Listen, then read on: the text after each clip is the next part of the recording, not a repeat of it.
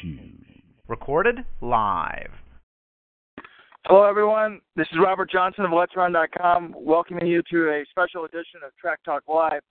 We are just 15 feet away from the Tom Sawyer Louisville Cross Country Course, an hour before the 2015 championships began. We're just feet away from the 3-mile mark. I'm here with Let'sRun.com's ace staff writer, Jonathan Galt, and we're going to be talking about the meet, what to expect. It should be a great day, John. Pretty excited to be here, aren't you? Oh, I'm so excited. I mean, there are very few meets that rival the atmosphere of NCAA cross country, chasing the runners around the course. It'll be a little more difficult to do it on this course, actually, than Terre Haute because it's more spread out, so you don't get to see the athletes as much. But, you know, seeing all the people, all the coaches, everyone's excited to be here. It looks like the weather is actually not going to be that bad. It's currently about 50 degrees. A few clouds, but it looks like the rain's going to hold off until after the races start. So that's nice. Not a ton of wind. And, of course, from running it yesterday, I ran it myself, and, you know, it seemed pretty good conditions. There was a few muddy patches, but the ground stuff we spoke to hope that those would be cleared off because it was very sunny and quite windy yesterday. So, I think it's going to be pretty good conditions for this race. Yeah, I mean, I'm on weather.com right now. I mean, when we pulled up here about 20 minutes ago, you got out of the car and you said, wow, it's actually a great day to run cross country. Showing 47 degrees, but when the women go off at 12 noon, we're looking at 50 degrees, just a slight south-southwest wind, 8 miles an hour. I mean, to me, I think that's the big story right now. Weather's going to be a non-factor. Mark Wetmore did not get the nasty weather. It says rain possible at 2. Well, unfortunately, the men's race will be over at 1:30. So, you know, let's talk about how that, you know, impacts. Well, let's start with the women's race. You know, I mean, that's first, so we'll go in order. I think there's really two stories, you know, in the women's race, and you know, we've talked about it all week. We've got the team battle. New Mexico, they're going to win. I mean, do you have any scenario where they somehow lose this meet? I mean, besides them maybe getting involved in a car crash or that, you know, and God forbid, I hope that doesn't happen, but unless they're some reason not on the start line, that's really the only way I see them losing because they essentially have 4 number 1 runners. Their number 5 would be probably the number 2 runner for almost any other team in the country. I mean, Molly Renfrew, she was 10th of the Wisconsin meet, and she was their number 5 runner. That's just insanity. So, I think the question isn't is New Mexico going to win? The question is New Mexico going to cement itself as the greatest team of all time? Yeah, it's a weird thing to talk about because, you know, New Mexico has never won an NCAA title. Coach Joe Franklin's never won one.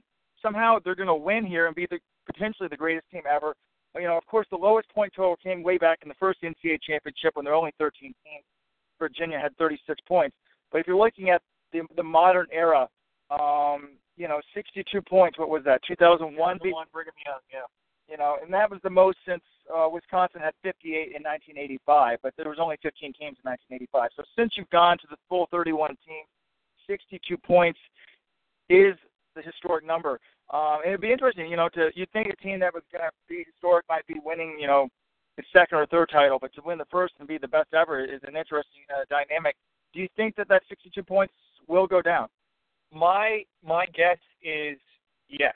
I think it will. I think they will score somewhere between 50 and 60. Obviously, you know, you never quite know. Michigan State, I think they scored about 85 last year. I was thinking they could score a little bit lower, but not everyone. You know, to score in the 50s, New Mexico will have to get a good race out of its entire top 5. And no matter how good you are, you know, getting all 5 of your runners to run well on the same day is exceedingly difficult. But I think no matter how they run, I don't see them scoring more than 80 points. Just there's too much firepower up top, too much talent, and recently, you know, they've shown basically, you know, their 6 and 7 runners could actually score for them. Whitney Thornburg and Helene Tambet, both of them have run well recently. They were both running pretty well at the regional meet for them when they sat out Alice Wright. So I think, you know, this team, I'm actually interested to see where their 7th runner is because I think their 7th is going to be higher than a lot of teams 4 and 5.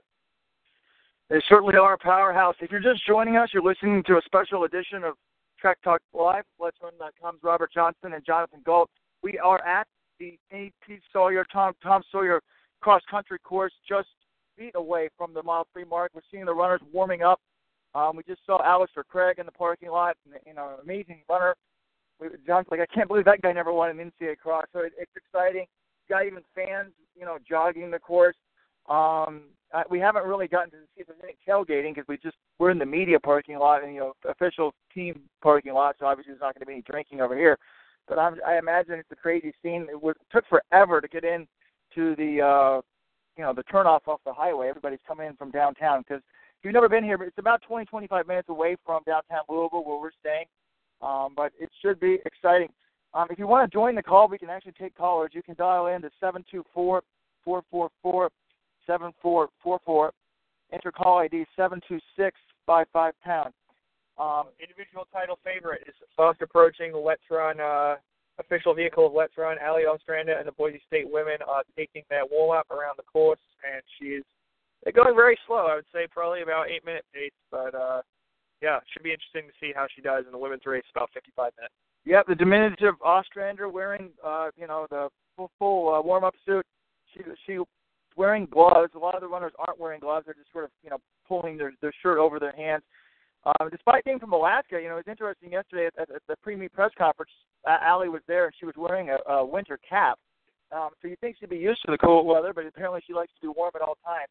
I mean, she's so tiny. I mean, let's talk about the individual battle. I mean, she's obviously the favorite. We haven't had a freshman win since 1985. The only freshman, Susie Tuffy of Wisconsin. Not exactly. North Carolina State, I believe. North Carolina State.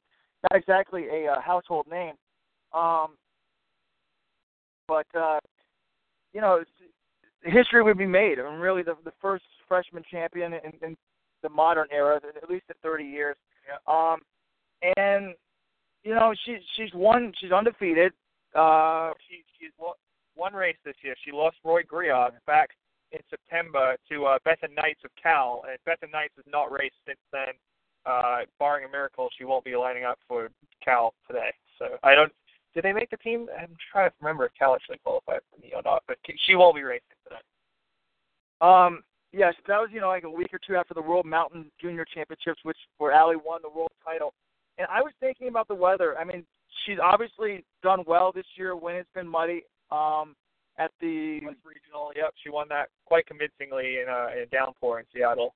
And being a mountain runner, I think that she obviously is not a muddy race makes it more of a longer race, hilly.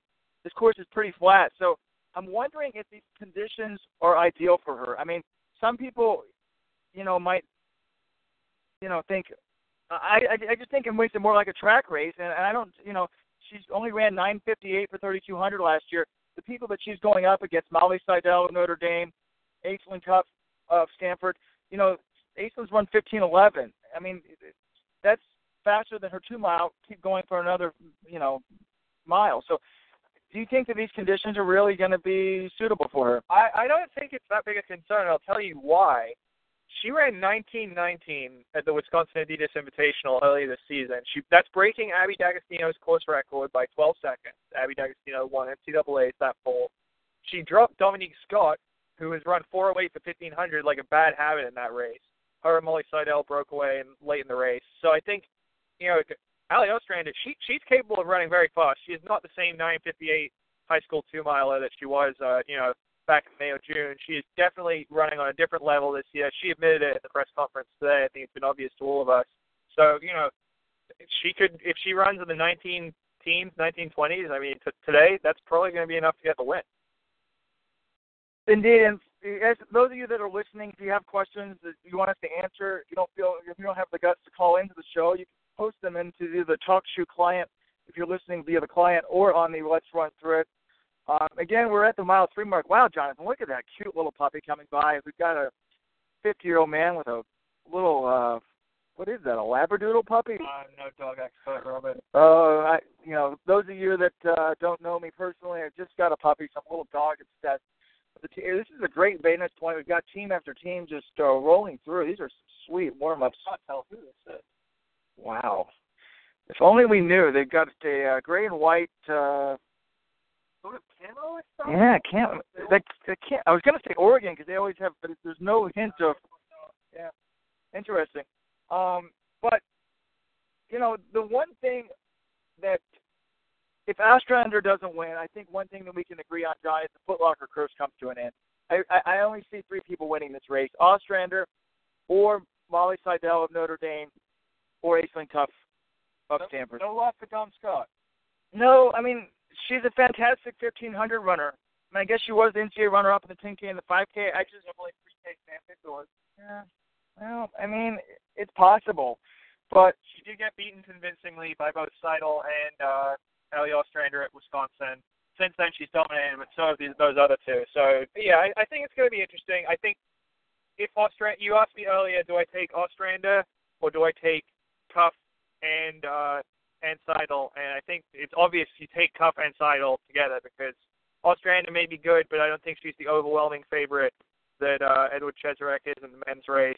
And Seidel yesterday was saying in the press conference, she feels that, or she hinted at this at least, that she feels she's a lot better than she was when she got defeated at Wisconsin. So I think, it's interesting though that there's no Foot Locker champion. It's, we talk about it a lot, but it's a crazy stat that none has ever won on the women's side NCAA cross.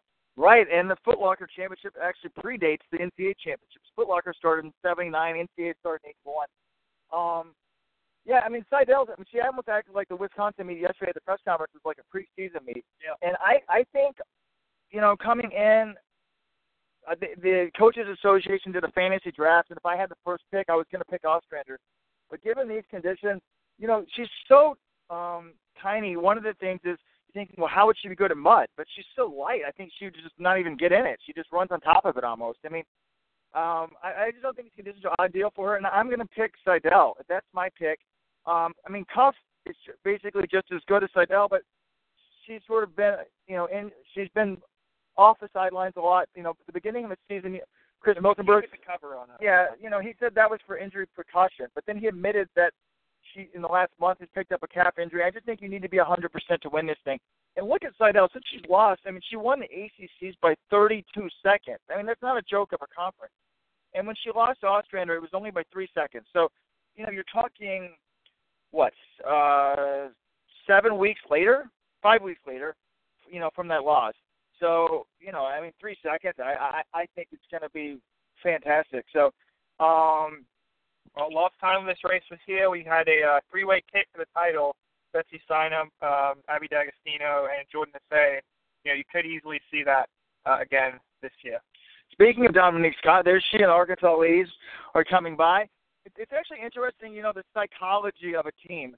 Both when Boise State came by and Arkansas, the number one runner in the case, Scott for Arkansas, Ostrander for Boise State, were both running in the front, in the middle. And there was sort of like a phalanx behind them. It was like almost like a flock of geese. She's in the middle, and they're sort of slanted, down behind her. So, the women's race, I think, is going to be fantastic. One thing about Ostrander, and it's not necessarily something that a lot of people want to talk about, but when I met her, saw her for the first time in person yesterday, I was stunned by how tiny she is and how young she is. I mean, I was like, what is this middle schooler doing at the cross-country conference? And I am worried about her long-term, there's going to be some serious development she's got to go through here in terms of, Jordan Hesse went through and is able to have a good career, but a lot of women struggle when they mature physically. So I honestly think that this may be her best shot to win an NCAA title because I think there's definitely going to be some growing pains because I've never seen an adult woman that tiny in my entire life. And so I think right now she's more of like a teenage child, from a physical standpoint. I don't know. It may not be politically correct to say, but I just, I've got to call a spade a spade. She is very small, Robert, and that's about all I have to say on that. Jonathan Galt taking a no comment. So now we're going to move on to the men's side. We got looking at the chat box.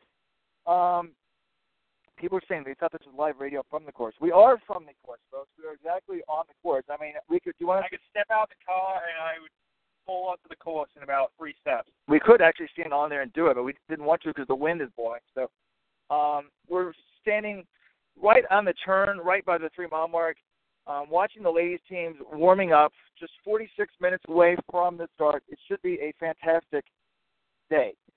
Moving to the men, let's start with the individual title. I mean, because that's going to be a quick conversation, I think. Edward Cheserek, 2 in a row. No one in history has won 3 in a row on the men's side. Sally Kipiogo has won 3 in a row on the women's side. Jonathan, are you in agreement with me? If you offer to take Cheserek or the field, you've got to take Cheserek. Yep, I would have done it last year. Not much has changed. You won a bunch more NCAA titles on the track. Jonah Koech is very good. Anthony Rotich is very good. Thomas Curtin is very good. Mark Scott's very good. Winning NCAAs isn't a joke. Cheserek has to run a solid race, but this guy has just proven so many times that he can win so many different kinds of races. I've watched him close a 10K in 24 points. This guy is phenomenal end of race speed. I think at this point, he's not going to let someone get a big lead on him like Thomas Curtin did at pre-nats. If he's a big pack with 2K to go, he is going to pull away. I just don't see anyone closing with him, and I don't know if any of these runners are strong enough to drop him early on. I agree with you. I really hope that the race is an honest one. It would be great to see a Curtin or someone, take it out. At the press conference, one of the questions is, why do you guys jog for 8K and then make it a 2K race? And who was it, John, that said, well, I think sometimes we just overthink it a little bit. That was Pat Keenan who said that. And, he said he's actually a contender as well. He's undefeated, him and Mark Scott, the only 2 undefeated men on the year coming into this race. But he said last year, he was 9th as a true freshman, and then last year he was only 18th. He said he put a lot of pressure on himself. But this year, he's trying not to take it as seriously, and hopefully, that'll be a better result for him. But Cheserek basically was also asked the same question, why do people jog? And his response was basically, I like to relax. I like to run with my teammates for as long as possible before moving. And then when I do move, I make a hard move. So, and the fact that he's the best guy, often that dictates the race. Yeah, a lot of the top individuals are from the top teams. And, yesterday at the press conference, all of the top individuals wanted to take the pressure off themselves. Cheserek's like, I like to run with the team as long as possible. Tiernan didn't want to talk about whether he was going for the individual championship. Cheserek wouldn't even admit that he had learned a lesson from Curtin, gapping him. He didn't even agree that he would automatically not let someone gap him. So it'll be interesting. I was joking, and I don't know, John, if you picked up on my sarcasm. I'm like, Let's Run should offer a $1,000 bounty to whoever's in the lead at like the 5K mark. Sort of firmly opposed to that sort of proposition, Robert. This is a championship race. I don't want any outside entities affecting the outcome or how the race plays out. What about in 5 years if we keep having this? It's just going to be so unspectator friendly. Well, yeah, if that's the case, maybe someone like maybe John Legere needs to take it on himself to offer a bonus. Indeed. Those of you that are going to be watching on TV, it'll be easy to spot these BYU women. They all have matching bright, like almost young bows in their hair. Yeah, yellow. Greenish, sort of go in the dark green bows in their hair, so they'll be easy to spot. So moving towards, one more thing about Cheserek. I think that if he lets it go slow, do you think he could be vulnerable to Koech? The UTEP freshman has run 146. Before the season started, Oklahoma State's Dave Smith, who recruited Koech and really wanted him to go there, said this guy is the real deal, and he's definitely shown that to be the case. So, you want to leave it. I think Cheserek left it in the kick at pin relays. Now, of course, leaving it to the final 800 in a DMR and a 1600 lap is a lot different than leaving it to the last 800 of a 10K. But do you think that, Cheserek's vulnerable if he lets it go to the last 800? Like, I'm assuming he's going to go with about 2K. But let's say he waits to the last 800. Is he is that the way you think he's most vulnerable? Absolutely. The longer you wait, the more the longer you wait, the more variable it becomes because you let those big kickers into it. Can Jonah Koech really pull off a long kick from 2K out? I don't know, but can he do it from 800? I think the chances are a lot better than from 2K. And this is a guy, he has been beaten several times this year, but we really don't know what he's fully capable of because frequently he has just run with teammate Anthony Rotich right through the line. At pre-nats, he wasn't that far behind Edward Cheserek. And that was sort of that same kind of race where they're kicking very late. Obviously, Thomas Curtin was in front, and he ended up winning that. But, I think Koech, I compare him to sort of other guys like Edward Cheserek and Kennedy Kazuka. Their first year in the NCAA, They come in, people don't necessarily think they're going to be a massive threat to the defending champion, and yet they emerge victorious. And I wouldn't pick him over Cheserek, but if it's close with 800 to go and he's there, I would be very scared. Indeed. One of the questions in the chat box, and again, if you're just joining us, you can join. You can ask us questions by typing into the TalkShoe client if you're listening that way, or posting into the Let's Run thread, or you can actually call into the show at 724-7444, whatever. You can see it on the TalkShoe client. I had one too many fours in there. But one of the fans wants to know who's going to be the top American in the men's race. And if you look at the Let'sRun.com contest results, it says if you haven't entered, you still got 39 minutes to enter the contest. You could win $200,000. You could also result in immediate unemployment of Jonathan Gault, because we don't have that type of money sitting around. But anyways, the fans think... Why are we promoting this contest again? Hey, John, it's not going to happen.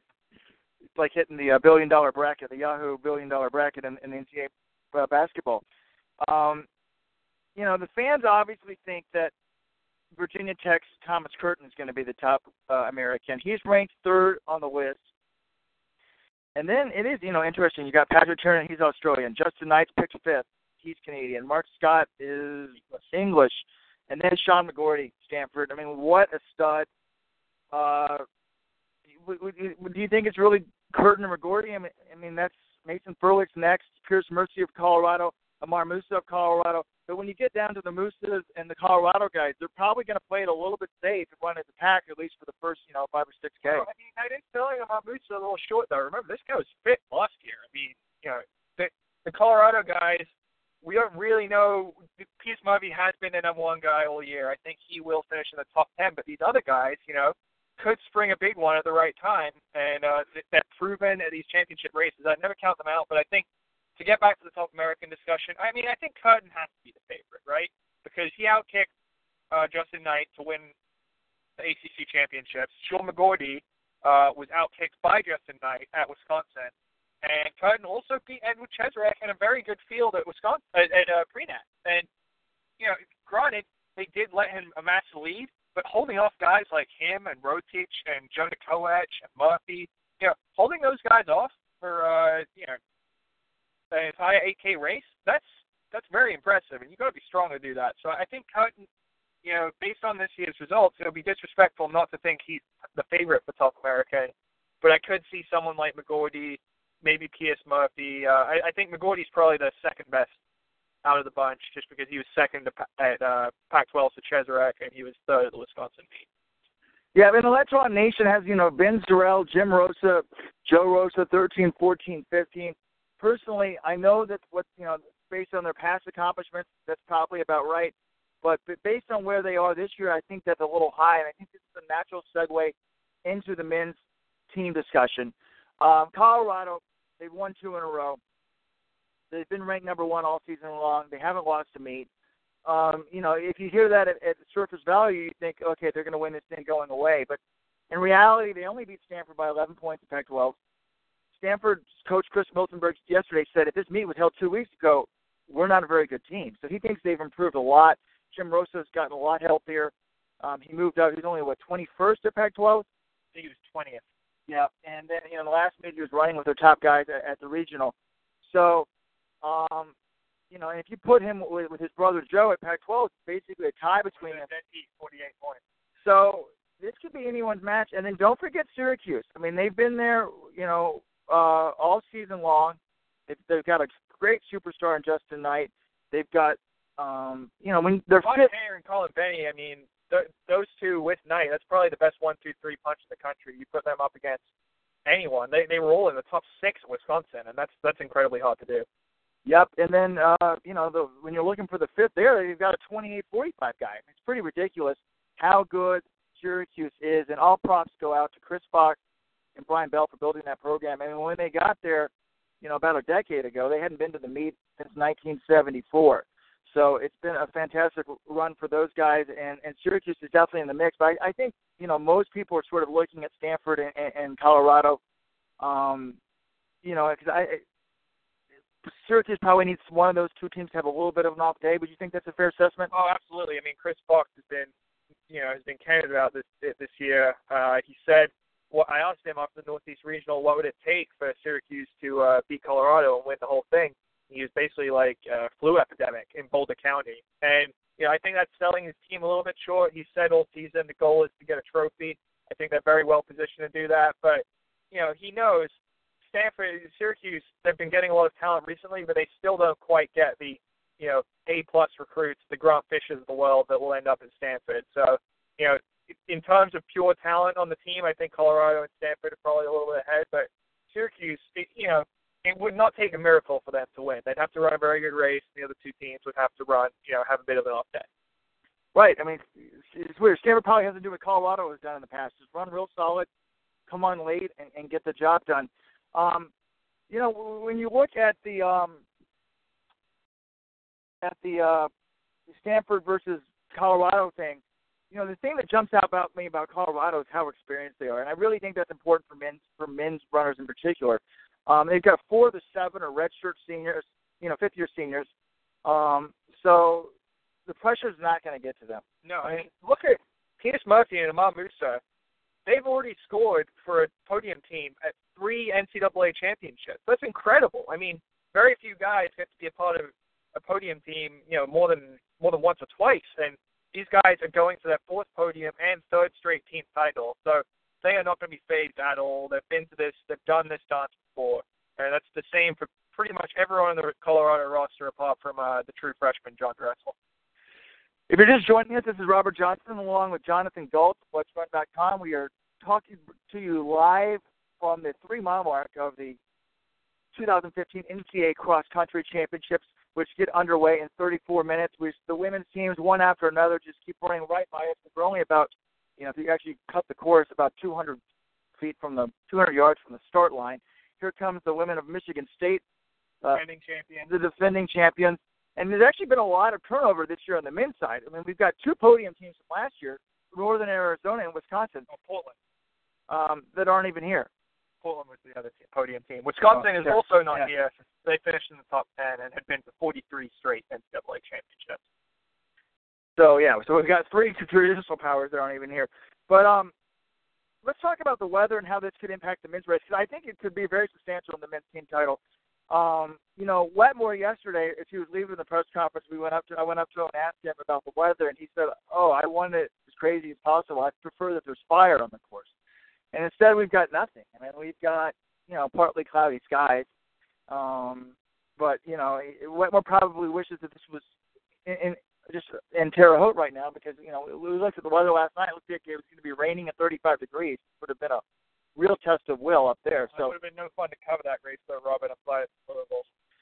But, one of the things I think that, and several people have said this to us, and agree with this assessment, Grant Fisher seems like a runner that would benefit. He likes it. He was only, Pac-12's 11th. Yeah. So, 11th, I mean, that's not bad for a freshman, but John Dressel was higher up in 6th? Dressel's 6th, yeah.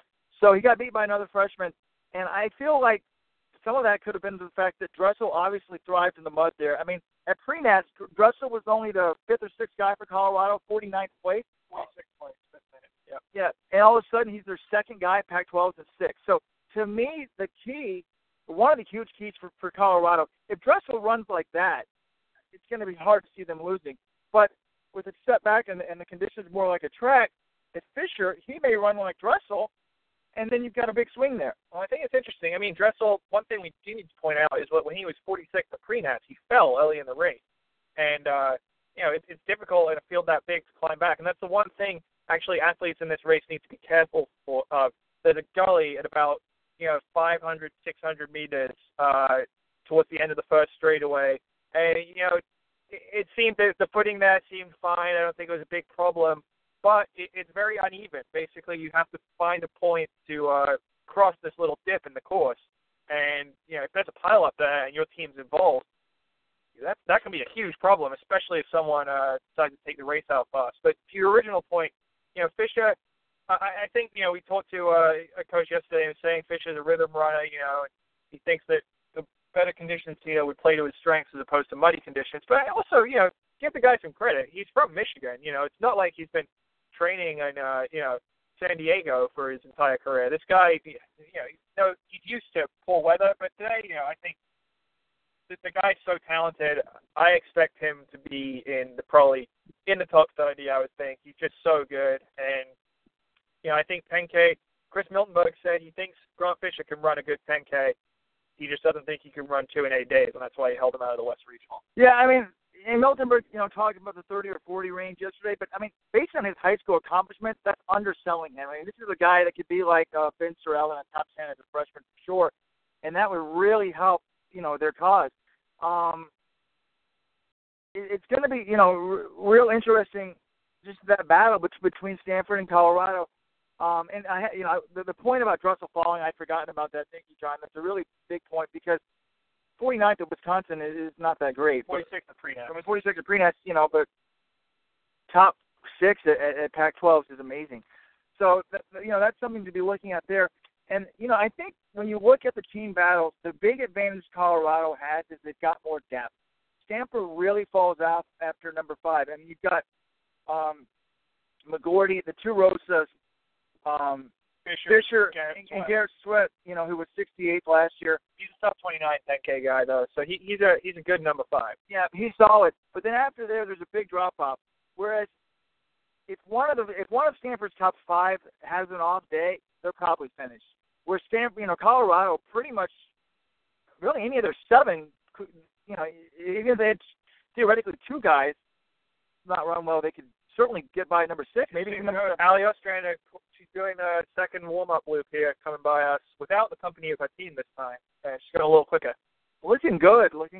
Yeah, Ali looks like she's almost running tempo pace right there. Yeah.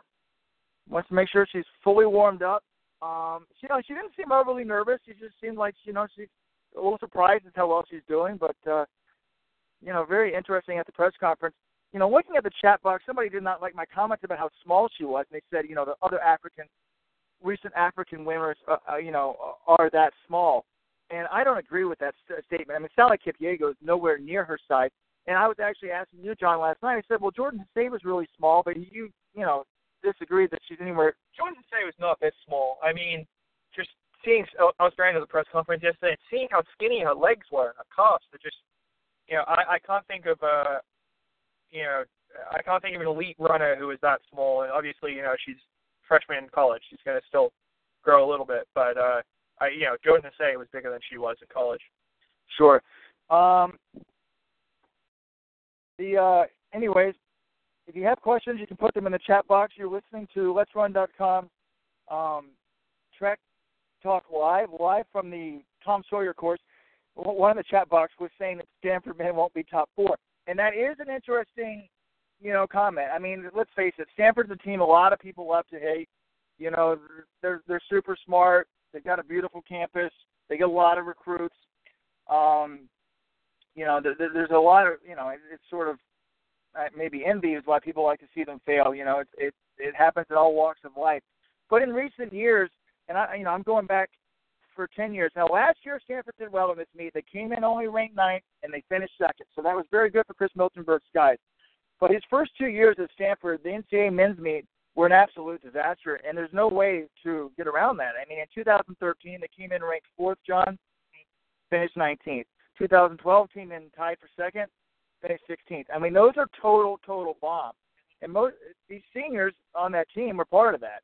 So, if you look at it historically, going back over the last 10 years, and I've done it comparing them to Colorado, just based on their rankings coming into the meet. So this isn't even predating Coach Miltenberg. I'm not trying to put this on him. I mean, he has the one national title on the women's side of Georgetown, but coaching men and women is different. But so this is probably going back to Lanana in 2005. But over the last 10 years, on average, Stanford, based on their regional ranking and where they finished the nationals, is down 42 points. So an average of 4 points less. Whereas Colorado basically runs what they come in ranked at. I mean, they're only down 2 points. So, net it's 0.2 per year. So, are you worried that, the boys from Palo Alto will get a little bit, something stuck in their throat today? It's a concern. And I don't level that on the coach necessarily. I just think that when you look at Stanford's roster compared to Colorado, they're a more high variance team. The Rosas, these guys, when they're fully healthy and on their game, they're top 10 talents for sure. Jim was 5th in 2013, but the issue with them is they have been injured this year. Jim, they were days away from deciding to have another knee surgery that would basically end his cross-country career.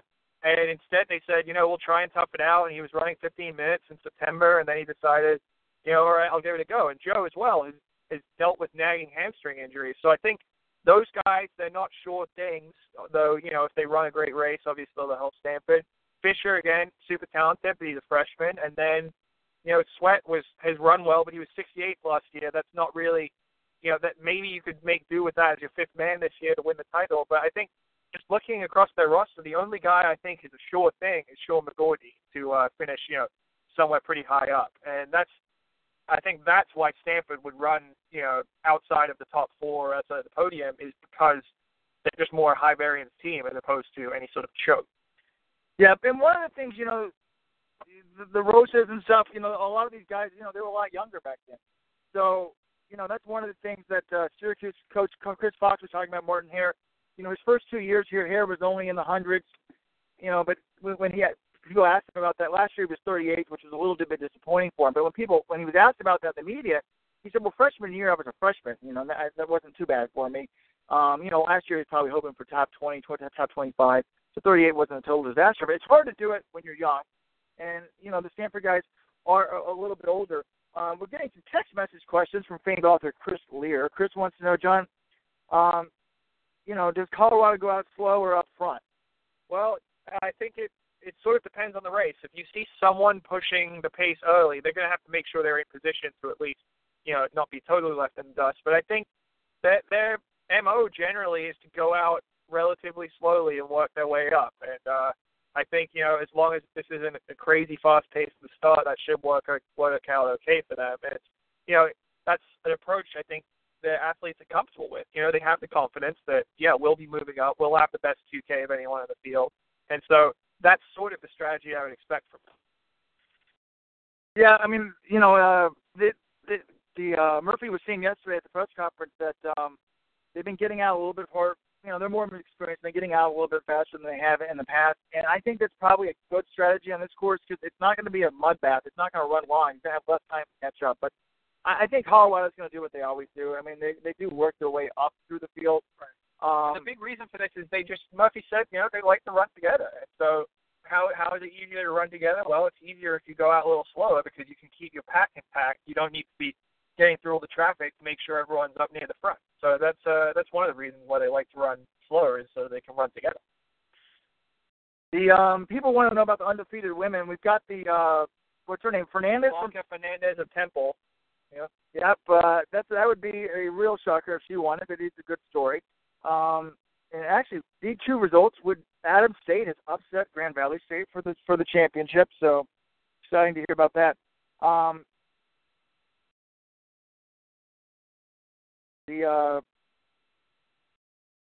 Trying to read the chat box here. There's some inappropriate chats to say the least in there. John, do you have any ideas of any teams maybe that sort of? I mean, it's such a top-heavy sport. We're focusing on the individual winners. Yeah.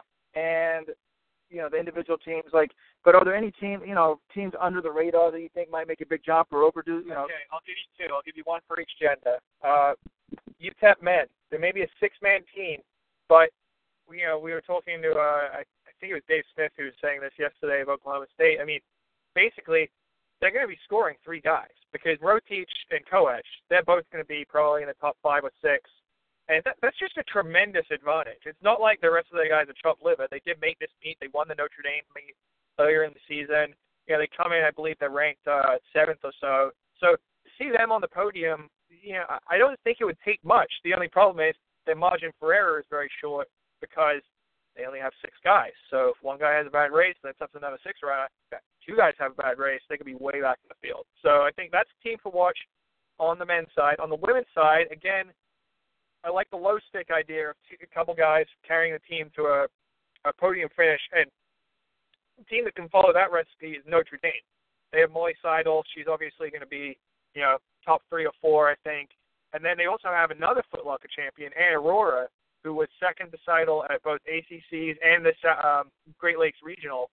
She could absolutely finish in the top 10 because, like Grant Fisher, she's a 2-time Foot Locker champion in high school, and it's also generally easier for freshman women to make the transition to college than it is for freshman men. So she, if her and Seidel are both in the top 10, it wouldn't take that much to see Notre Dame on the podium.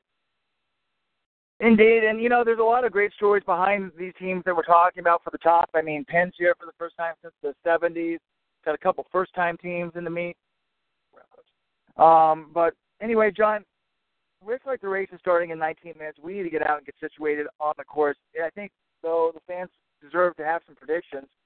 I guess I'll start on the women's side. That's the first. Individually, I would love to see Ostrander win. It would be a fantastic story. It's just amazing. She runs the World Mountain Champs. She's just doing her own thing, and she wins. I mean, don't get me wrong, people. Just because I talked about how tiny she is doesn't mean that I don't like her and sort of want to see that happen. But also a great story, from a media standpoint, would be to see the Foot Locker curse ending. I think the Foot Locker curse will end. So we've got 19 minutes to start. When will the race be over, John? I'm trying to figure out how many minutes this curse has to live. About 19:30, give or take. So by 40 minutes from now, the end of the curse. I'm going to pick Seidel just because Cuff's been not racing as much. That's my pick for the thing. Obviously, I'm going with the New Mexico women. What about you? Yep, New Mexico, but I'm going Ostrander. I mean, she beat the best women at Wisconsin. 1919 on that course is no joke. And look, it's even. Seidel is very good. Ashley Cuff's very good, but Ostrander has given me fewer reasons to doubt her than the other two, so I'm going her.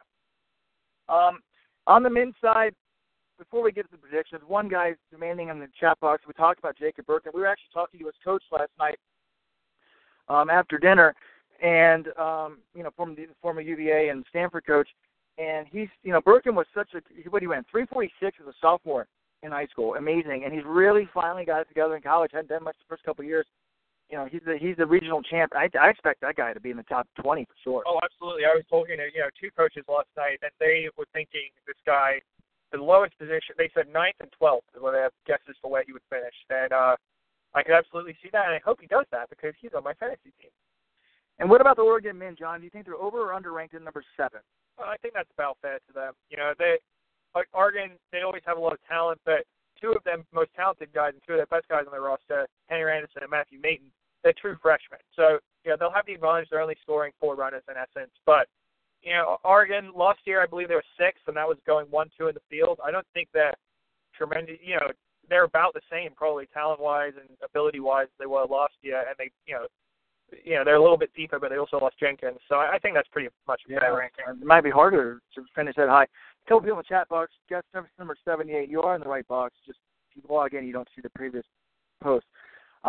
In terms of the, we don't even need to talk about the individual title. We're both taking Cheswick, right? Yep. Okay, but in terms of the team title, this is my prediction. Well, John, why don't you tell me who you think should win first, and I'm going to give a wacky prediction. Yeah, I hate to go chalk with this, but I went chalk last year at NCAAs and got all 4 races right. I mean, it was pretty predictable. This one, I think, I just like consistency and the championship experience of Colorado. This team hasn't lost in 2 years. I don't think they can lose today.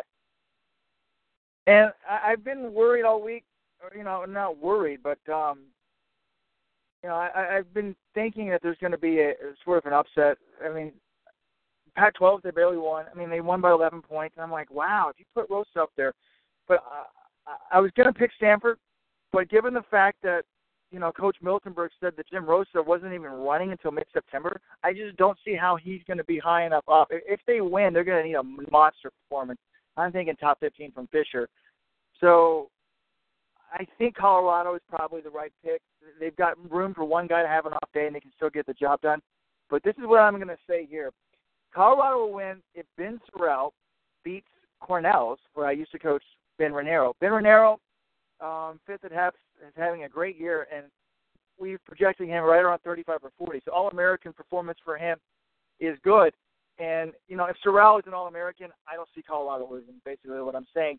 And people were saying on the thread this week about Sorrell, using his red shirt. Like, there's no way Wetmore would use his red shirt for a 30th place finish. But this guy was only 21st at the regional. And I'm like, of course he would. The 30th place finish is going to win a national title for them. Yep. And that would be 3 in a row for Sorrell. So that would be amazing for the team. So, and Colorado's going to lose a lot. So next year is going to be a real struggle for them. So, anyway, we appreciate everyone listening in. It should be a fantastic day. Get on there. Give us your thoughts in the official live discussion thread. I personally used to like to meet on a Monday. People had to sneak in on the Let's Run or type about the meet. It's Saturday, though. You've got nothing to hide. You can, unless your wife's trying to get you to take the kids out or something like that. But it should be exciting. It is a great day. John, I am looking out now in the corner, and there are some dark clouds. So it's possible there could be some rain before the men's. It's also pretty sunny right now. It's depending, but it only takes one thunderstorm. But I don't think it's going to be a mud bath. That's going to make it a little bit tougher for Colorado, but it should be a fantastic day. 2005 NCAA, 2015 NCAA Cross Country Championships are taking place in just 14 minutes with the women. And gotta get to the start line, Rowan. Wrap this thing up. John's trying to go to the tailgate to find a beer, I think. But have fun, everybody, and we'll be back to you after the meet's over.